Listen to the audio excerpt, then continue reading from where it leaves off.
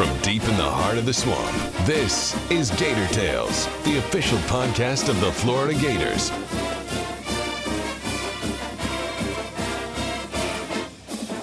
Gator Tales is brought to you by UF Health, the official healthcare provider of the Florida Gators.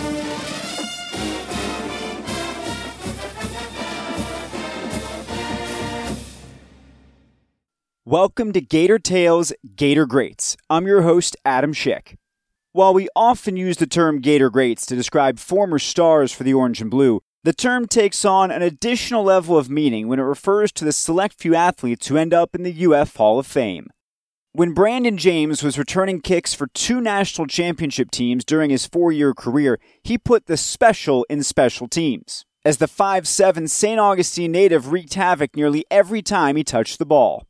While James had to wait over a year for his induction to take place because of COVID, he and his fellow 2020 inductees, including Tim Tebow and Brandon Spikes, were officially enshrined on homecoming weekend.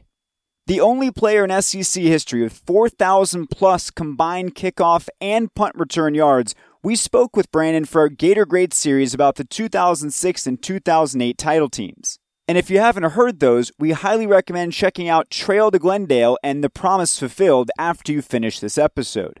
But for now, here's the story of how an undersized underdog that most schools overlooked landed in the Hall of Fame for one of the nation's most prestigious athletic programs. Well, man, I'm born and raised here in St. Augustine, Florida. My mom, Coretta Blunt, she was a athlete herself. She ran track until told she was pregnant and having me. She was a great athlete herself. My dad was a really good athlete. He played basketball, football, and track. He actually had a lot of D1 interests up until his senior year.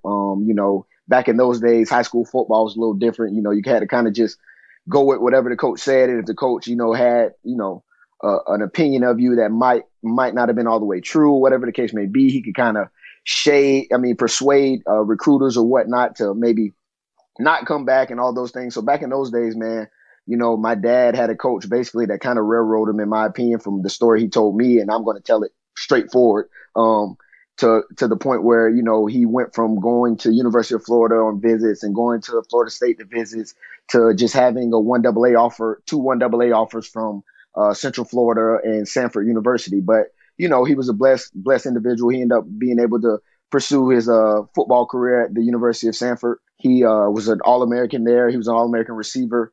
He set records. He holds records at Sanford still to this day. And a lot of everything I learned about sports and just being a man came from him. He was able to play for Terry Boughton. Jeff Boughton was his receiver coach.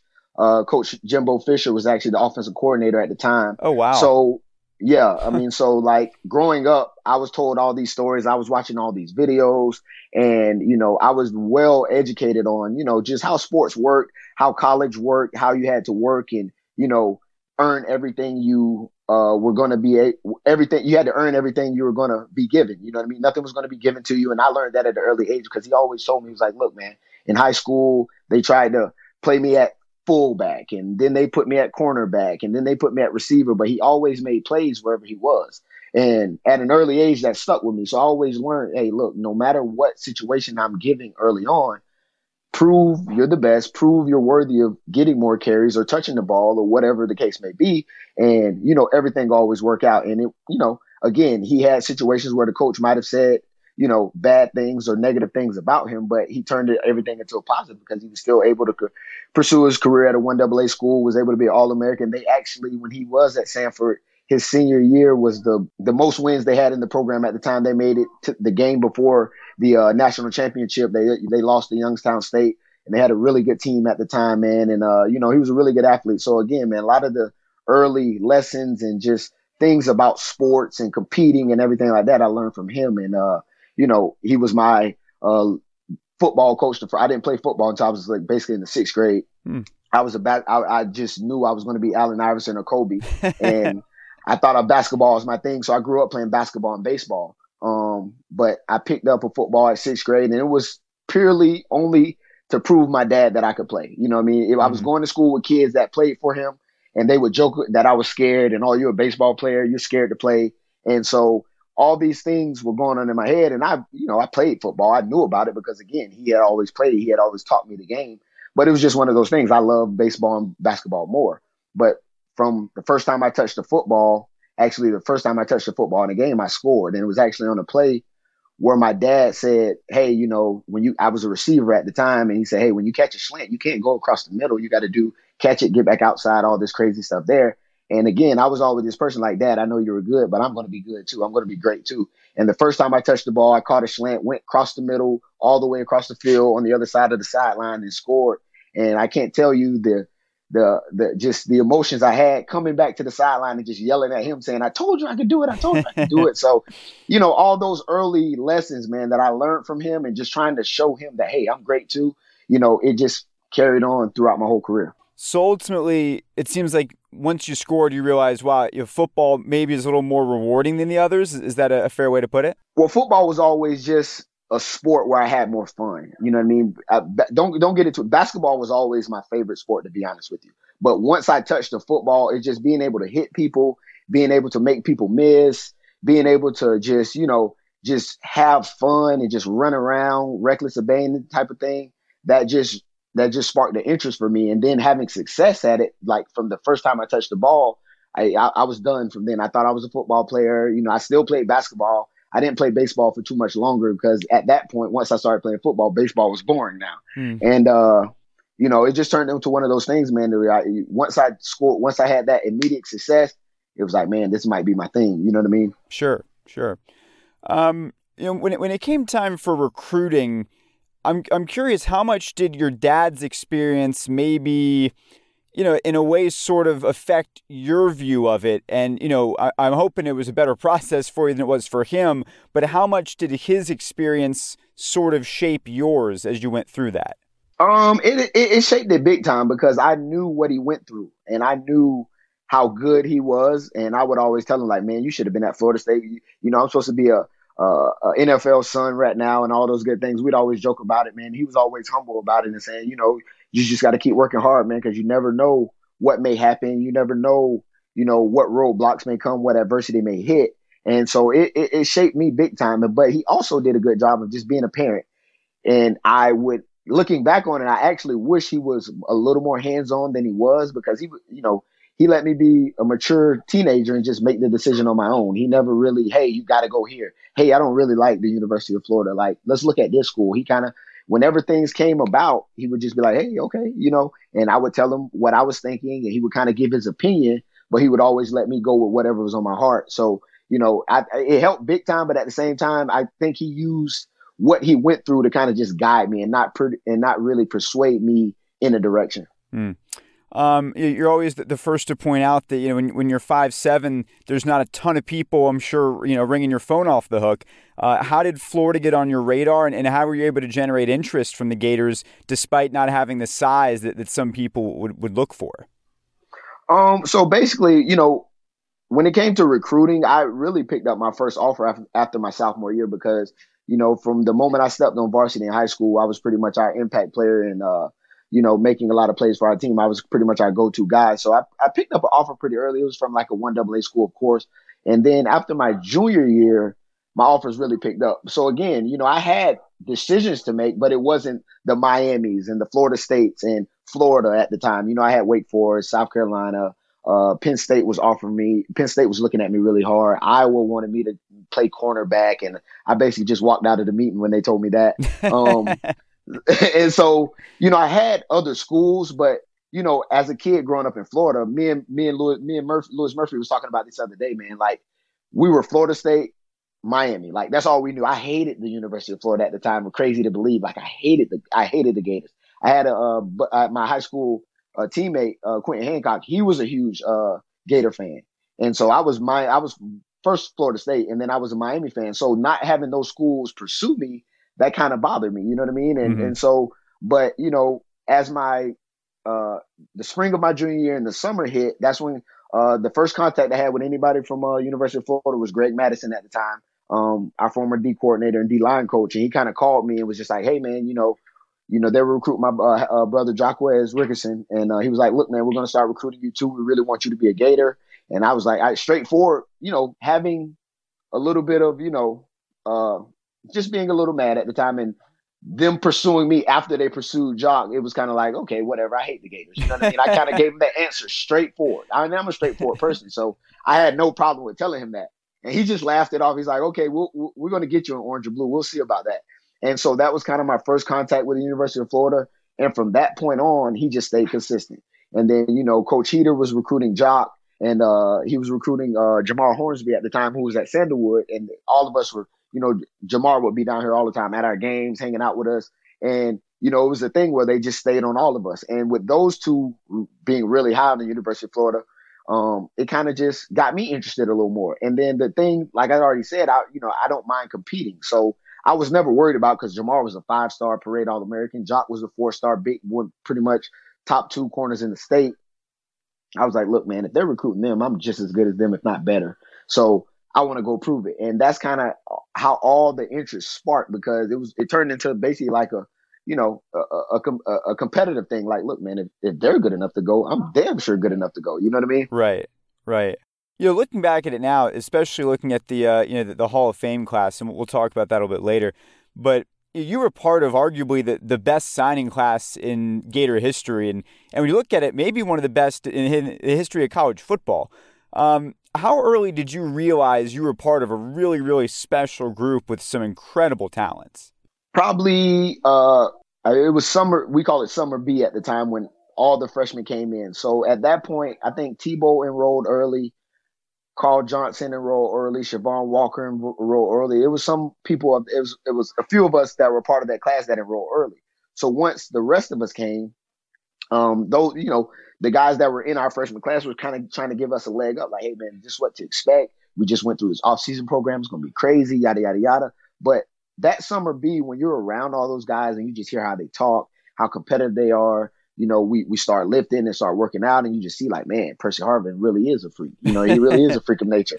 Man, Spikes, it really is that big. You know what I mean? Tebow really is that strong. And so when you're around all these guys and you're seeing it, again, it turns you into that competitor. And you're like, okay, well, let me prove myself. And like you just said, seeing all those names in that class, if you look back and you say, well, Spikes, Brandon James, and Tim Tebow are the first ballot Hall of Fame guys going into the University of Florida's Hall of Fame, you could never, I mean, Percy, Spikes, Tebow, yeah, no doubt. You for sure you could have guessed that. But like me, I mean, there's so many other guys that you were probably going to name before me. And that's just, a testament to my work ethic, and just a testament to, in my opinion, just the competitor I am, because I would never back down to any of them, from Tebow, Spikes, Percy, anybody. I'm toe to toe with them and just showing them that, look, man, I can go too. Don't matter how big the size or whatever the case may be. Did you always know that you were going to be really primarily a special teams weapon on returns, or how did you get into that role once you got to school? Well, being recruited, Coach Meyer did let me know, and Coach Wiles also reciprocated to Coach Meyer, like, look, man, he could return the ball next year for you guys. You know what I mean? Because Georgia Tech was recruiting me, and they wanted me to redshirt. Wake wanted me to redshirt too, but of course, because of my size. They were going to give me a chance to play in the backfield and being a running back, but they were going to redshirt me. And Coach Meyer told me straightforward, like, look, man, we're not redshirting. If you can come in and compete and play, I'm going to put you on the field. And so I always told him, like, look, man, I want to be a part of the offense. I want to be a part of, I kind of knew that him and Coach Wiles had that conversation. So I knew that was going to be my first opportunity. I didn't know when and how, but I also wanted the chance. And so once I got to school, and, Coach Meyer would always say, hey, man, catch X amount of punts after practice, catch X amount of kickoff return. And he would tell no other freshman that. So I was like, okay, this is a little different. He wasn't telling Percy that. Right. He wasn't telling Jared Faison that. So I was like, okay. And, I had my knee scope. I had a meniscus tear my freshman year, like the week before the first game, or a couple weeks before the first game. And so I was thinking at that point, like, okay, man, I'm about to get redshirted. I'm small, whatever. Yeah, thinking back on it, I think me and Percy were the first guys to get our stripes off our helmet in camp for as the freshman. So I knew they respected me and knew I could play, but I was still thinking the size thing, okay, it's going to be, now that I'm hurt, they're going to redshirt me. But man, when that I think we played UCF and I was the kickoff returner and I wasn't punt returning yet. And then that was the second week. And then the third week was the Tennessee week. And, I was still the kickoff returner. And I never forget, man, I'm standing back there. And I think the first actually punt return of that game, he sent Reggie back because we were kind of in a backed up situation. And, Reggie being the older guy, he was like, okay, I'm going to put him out there. Just me being in his mind, okay, I'll put him out there for the sure hands. But then the next punt return, he's like, hey, go out there. Me? And I looked, but then when he kind of like paused, I just ran on the field, man. I was like, all right, whatever. And from that point on, I just told myself, like, look, he put me out here. There's no way I'm going to give him a chance to take me out. So I think it just, once that happened, and then I had immediate success in that game. It was like, it validated, what Coach Wiles said, what he was already thinking. And that was my early intro to get on the field. And then from there, I think I just took it and ran with it. When you look back on 2009, can you look back on it and appreciate what you guys accomplished, or is it sort of just, is it hard to get past the fact that it didn't end in the undefeated championship run that you guys had all pledged? Having the success we had, I wouldn't be honest with you if I didn't say, it was a disappointment. You know what I mean? I ended up having foot surgery going into that year and then end up getting hurt again in the SEC game. So it was a real up and down year for me. I remember vividly going into the year, Tebow making the announcement that he was coming back. And crazy to believe, a 5'7" punt returner. I had some options on coming out. Of course, I wasn't going to be a first day guy. But, of course, as we've seen in many years, there's guys that leave early that are 6th round picks, 5th round picks, or whatever the case may be. So I had the option. And I remember sitting in Spike's apartment at the time. And, of course, he was going to be the first linebacker taken. And so we were having this long discussion about it, man, and I never forget, man, him saying, because I was kind of letting him talk because I was going to be persuaded by him. Right. Like it wasn't like I was getting any first round money. So whatever you're doing, Spikes, I'm going to do. But I couldn't see myself. Percy had already left. So I couldn't see myself coming back to school without either of my boys being there, Percy or Spikes. Mm-hmm. So when I remember vividly him looking at me and saying, B, man, because I was pleading him. I was telling him all the reasons why he should leave. Mm-hmm. Look, man, you're going to be the first linebacker taken. The first linebacker is going to get this X amount of dollars. The Raiders, I remember the Raiders picked McLean, and they were going to be, they were a team that needed a backer. I was like, they're going to pick you. You're going to sign for X amount of dollars. Dude, leave. You know what I mean? Like, he was worried about his 40 time and all that good stuff there. So I was like, look, don't worry about all that. Just don't run and just leave. And I remember trying to sell him and all that, and him looking at me and saying, B, man, but I'm just not ready to go. And so we laughed about it. I was like, dude, you're crazy. You can make millions of dollars and you want to just stay here and just continue to be a rock star in college. You know what I mean? So, and he laughed. He's like, yeah, man, I'm not ready to go, man. I was like, hell, I'm not either. So let's stay there. And and then at that moment, the conversation shifted to just think about if we're able to win 3 national titles in 4 years. Reggie and them didn't do it. Teams at Miami weren't able to do that. Like we're going to be like embedded in college football history if we win 3 national titles in 4 years. I was like, yeah, you're right. Let's do that. So I remember that being a key conversation that we were having early on. So then when it didn't happen that way, when us losing to Alabama, and it didn't happen that way, no matter if we only lost 1 game that year, no matter if we still went to the Sugar Bowl and just, wiped the floor with Cincinnati, because we didn't win a national title, I can't speak for everyone, but I can speak for Brandon Spikes, Brandon James. I know, that season didn't validate us the way those national title years did, because we're competitors. We want to be known as the best team in the nation. And, technically we weren't that year. Did you enjoy that season, or was it too joyless because, if every win wasn't a blowout, then it was questioned? I mean, there was so much scrutiny and so much pressure. Was the ride still enjoyable, or was it tainted by all the other things going on around it? So, again, I'm not going to speak for everyone. As a team that year, I think everyone was still kind of enjoying it because, everyone has their own different personal accolade, own personal goals and things that they're trying to achieve. As a team, I can say everyone was probably still enjoying it because we're undefeated. But, again, there were moments in that season, the Mississippi State game, where we almost lost and you know, we're again vividly remembering that almost being a repeat of the Auburn game my freshman year, because the offense and defense and Spikes and Tebow are basically nose to nose, because everyone is so much tension. You know what I mean? We know how great we are, and we're not performing to that level. But so, you know, as a team, I think it was a little bit of that. But personally, me, I'm not going to lie to you. I didn't have a lot of fun that year, because it turned into, for me, because I had the foot injury. And then, you know, once I made the decision that I was going to come back and I had the conversation with Coach Meyer, it turned into, okay, you're going to have a bigger role. You're going to, you know, we're going to turn you into Percy and yada, yada, yada. And me playing offense, and Coach G started me at receiver, and me having success, but it never turning into what they said it was going to be. So I turned into kind of a guy that wasn't all about the team and was focused on, man, I'm not going to be able to do this. I'm not going to be able to showcase this. And it was a tough year for me, not to be totally honest with you. But, you know, again, I would always put my pride aside and be all for the team when we got in practice and we got in a game situation. But it was a up and down year for me, man. It was a tough year, because just, you know, I had all these emotions about, man, I'm not going to get drafted. Man, you know, I'm not getting the ball.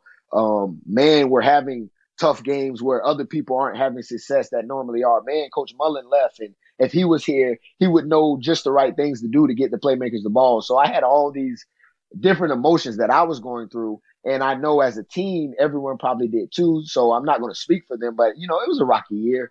But at the same time, man, for us to be going through what we went through, and for us to still be undefeated, for us to still be in the SEC title game against Bama, and, you know, a couple of plays away or beating them again and being in another national title game, you know, that shows how talented we were, how much of, at the time, professionals we were, I felt like, because, you know, everyone had all these different accolades and different goals they had, but we'd always put them aside when it came to Saturday afternoons and Saturday nights. And, you know, again, you know, it was a tough season, but we were able to go undefeated. We were able to beat all the SEC teams besides Alabama. So it shows to how well, you know, coached we were and how good we were, in my opinion. So do you feel like, I don't know if Mullen were still there, or do you think there's a way that game against Alabama could have played out differently, or did they want it too much, the same way you guys wanted it against Georgia? Were they, in your mind, were they always going to find a way, or do you think it could have played out differently? I'm going to just say it like this. You know what I mean? Again, I love Adazio to death, but he's not the offensive play caller that Coach Mullen is. And again, Alabama, just the year before, I just explained to you that they weren't the Alabama that they were right now. So still at that time, they looked at us as like the superior team. During that game, you could tell. I vividly remember, like, and me and Spikes talk about it all the time, like, that whole game, they were kind of just waiting on us. Okay, when are they going to flip the switch? Mm-hmm. When are they going to flip the switch and turn it on? And we never could. And so I would be lying to you if I wouldn't say, like, I truly believe if we had Coach Mullen, it would have been a different game. Because they were not 38-12 or whatever the score was. They were not that much better than us. I just don't think, you know, being an adult now and knowing more about football now and, you know, X's and O's now, I just don't think we went into that game offensively with a great game plan to attack those guys. And, you know, they got Nick Saban, man. He's a great defensive mind, and they had a great game plan. And so no doubt, you know, I'm the biggest Coach Mullen fan there is. So, man, if we have Coach Mullen, man, I definitely think we have a different game. So post UF, can you sort of take us through your journey once you leave in terms of, you know, how long are you staying in football? When do you make the decision to move on from it? Tell us about that afterlife from UF.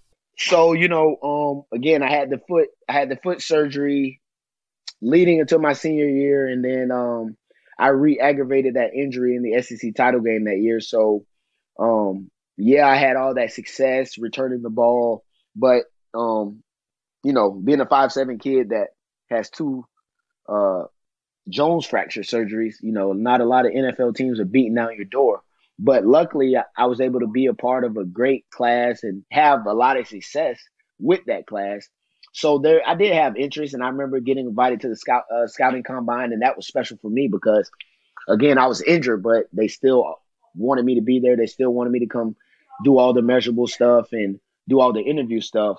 And, you know, that was special to me, man, to be able to go to Indianapolis and be a part of the NFL scouting combine. And just going through that process was a special moment, man, because at no point in time entering college did I ever think about the NFL. Like, I totally was going to college just to play big time college football and make a name for myself. Like, the NFL wasn't even in the picture. But, you know, when you play with Spikes and Tebow and Percy, you know, quickly you learn that, hey, you got to think that way because the real big time competitors think that way. You got to think you can play with the best. So, you know, when those times came, and then I remember the draft process being difficult because, again, everyone wasn't beating down my door. I had interest in teams, but a lot of teams were beating down my door, and I wasn't able to work out until like, oh man, it was a couple weeks before the draft. I think I might have worked out because we had the combine, then we had pro day. I didn't work out at pro day, and then myself, Cunningham, and maybe a couple other guys, Coach Marotti and the coaching staff held a special workout for us, and then I remember it being like 20 plus teams there, something like that. And I was able to run, me not being 100% still at the time, because when I ran at that workout, I was probably, I don't know how many weeks still removed from the surgery. Because I never forget when I went to the scouting combine, I had my boot off and I was walking everything like that. But Coach Marotti knows my competitive spirit. And just the year before, he had told Percy when he went to the combine, because Percy ran like a 4.4 at the combine. He was like, and we all knew Percy's like a 4.2 guy. But Percy had that ankle injury still bothering him. But Percy's a competitor. So once he got up there, he just ran.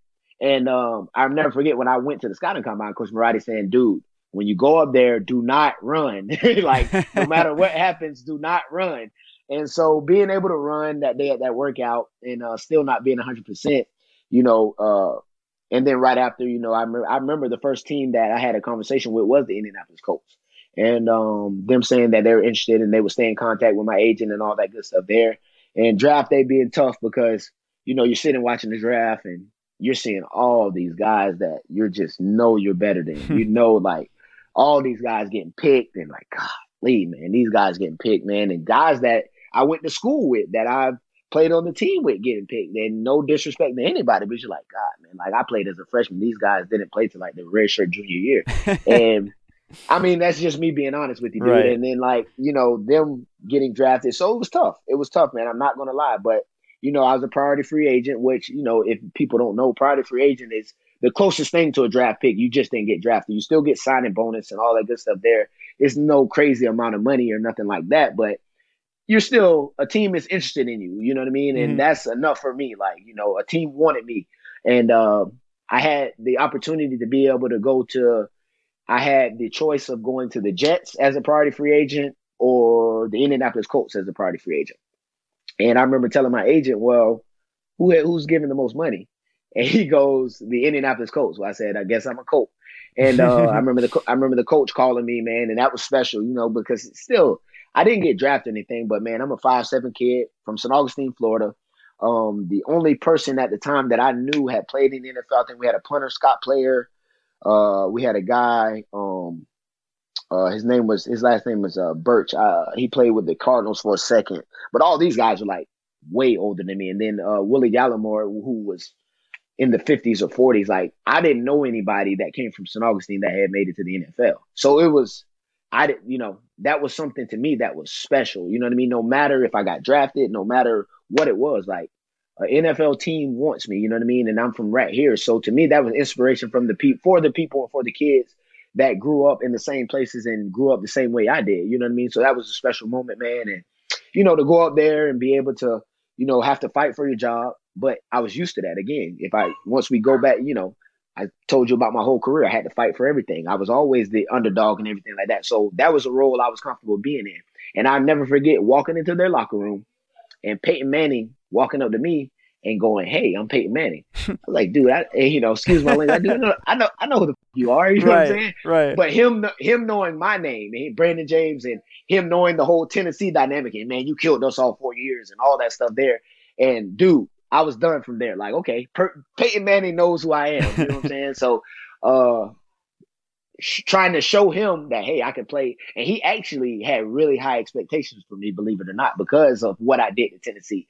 And it was crazy, man, because he expected me to come in and just be a baller. You know what I'm saying? But to be honest with you, man, and I tell people this all the time as well, like, after my foot surgeries, you see me return. You see me be able to stop and go, get right back to top speed at the drop of a dime. It wasn't the same. You know what I mean? So I knew right away, like, damn, man, I'm not the same guy anymore. But the competitor and just the dog mentality that I have, I just wouldn't not give in. You know what I mean? So I was able to fight for a practice squad position, and that's the way I was able to stick around for a while. I was on the practice squad for so many weeks. And then I'll never forget that year. Our receiver group had a lot of injuries. Gonzalez went down. Pierre Garçon went down at one time. Reggie Wayne went down at one time. And them calling me up. And again, this is a big validation for me because I knew I was in those meetings while I was on the practice squad. And, in the special teams meeting, no one's really saying anything. No one cares about the return game.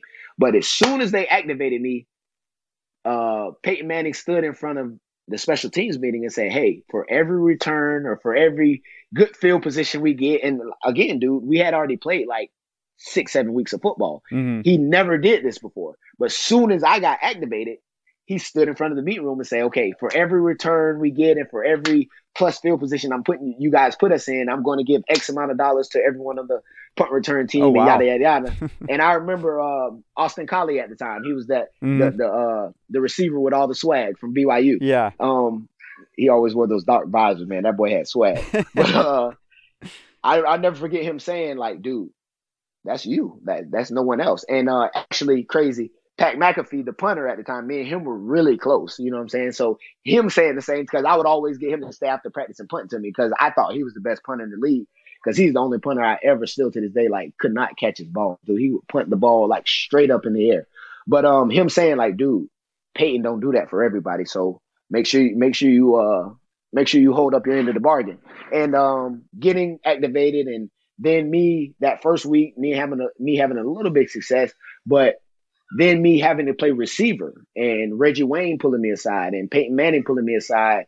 And after practice, like, I remember vividly Peyton Manning having a one-on-one walkthrough with me, keeping me up to date on what the plays were. You know what I mean? So all those experiences for me it just validated. Like, I didn't stick around for more than a year. Like, I played think 3 games, 4 games, and then they cut me because all our receivers got back healthy. So if people don't know how the NFL works, like, if, once injuries happen and the roster spots, like, it's all predicated on what they need. And at the time, I got activated because we needed receivers.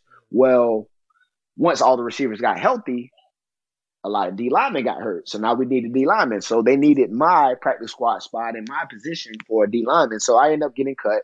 And, that was tough, of course. It was something that, I hadn't ever been through, to be told that you're not good enough to play somewhere and not really knowing what's next in football. So that was a tough time for me, man. I was in Indianapolis. I never forget the day.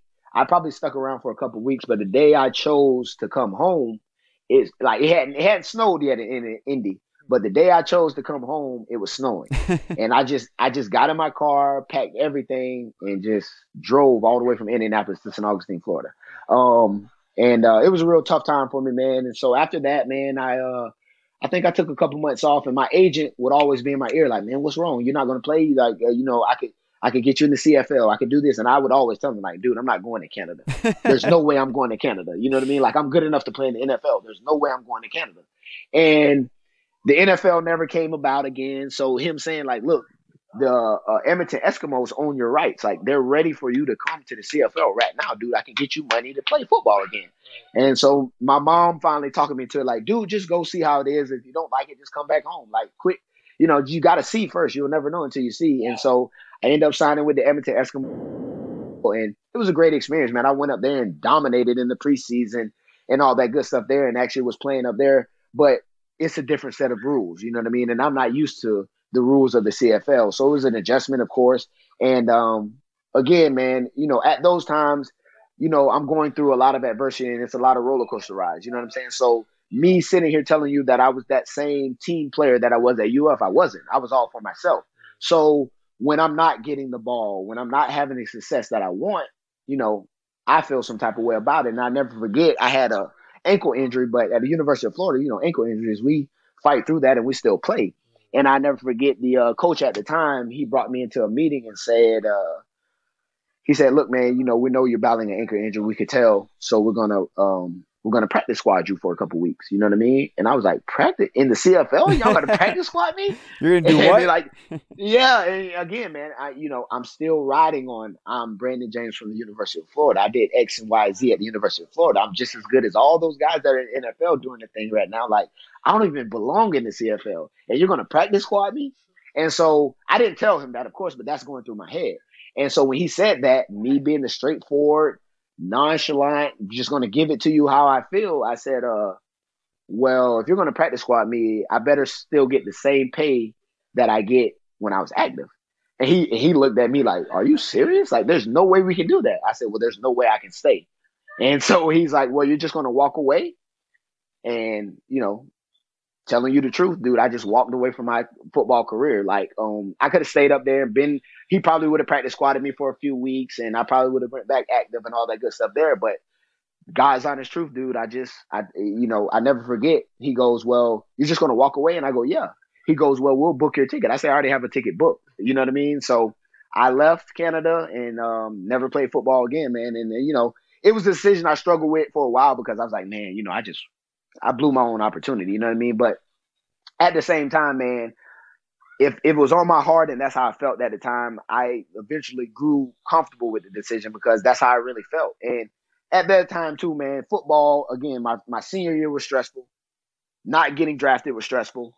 Then going up there was stressful. So I was kind of needing a break from football anyway. So it was, a tough time for me, but, we got through it and everything like that. So after that, I spent some years just trying to figure out what was next, having a few ins and outs jobs, just having to get into the real world, not being, the All-American, the great punt returner and the great part of this gate class. That was tough for a while.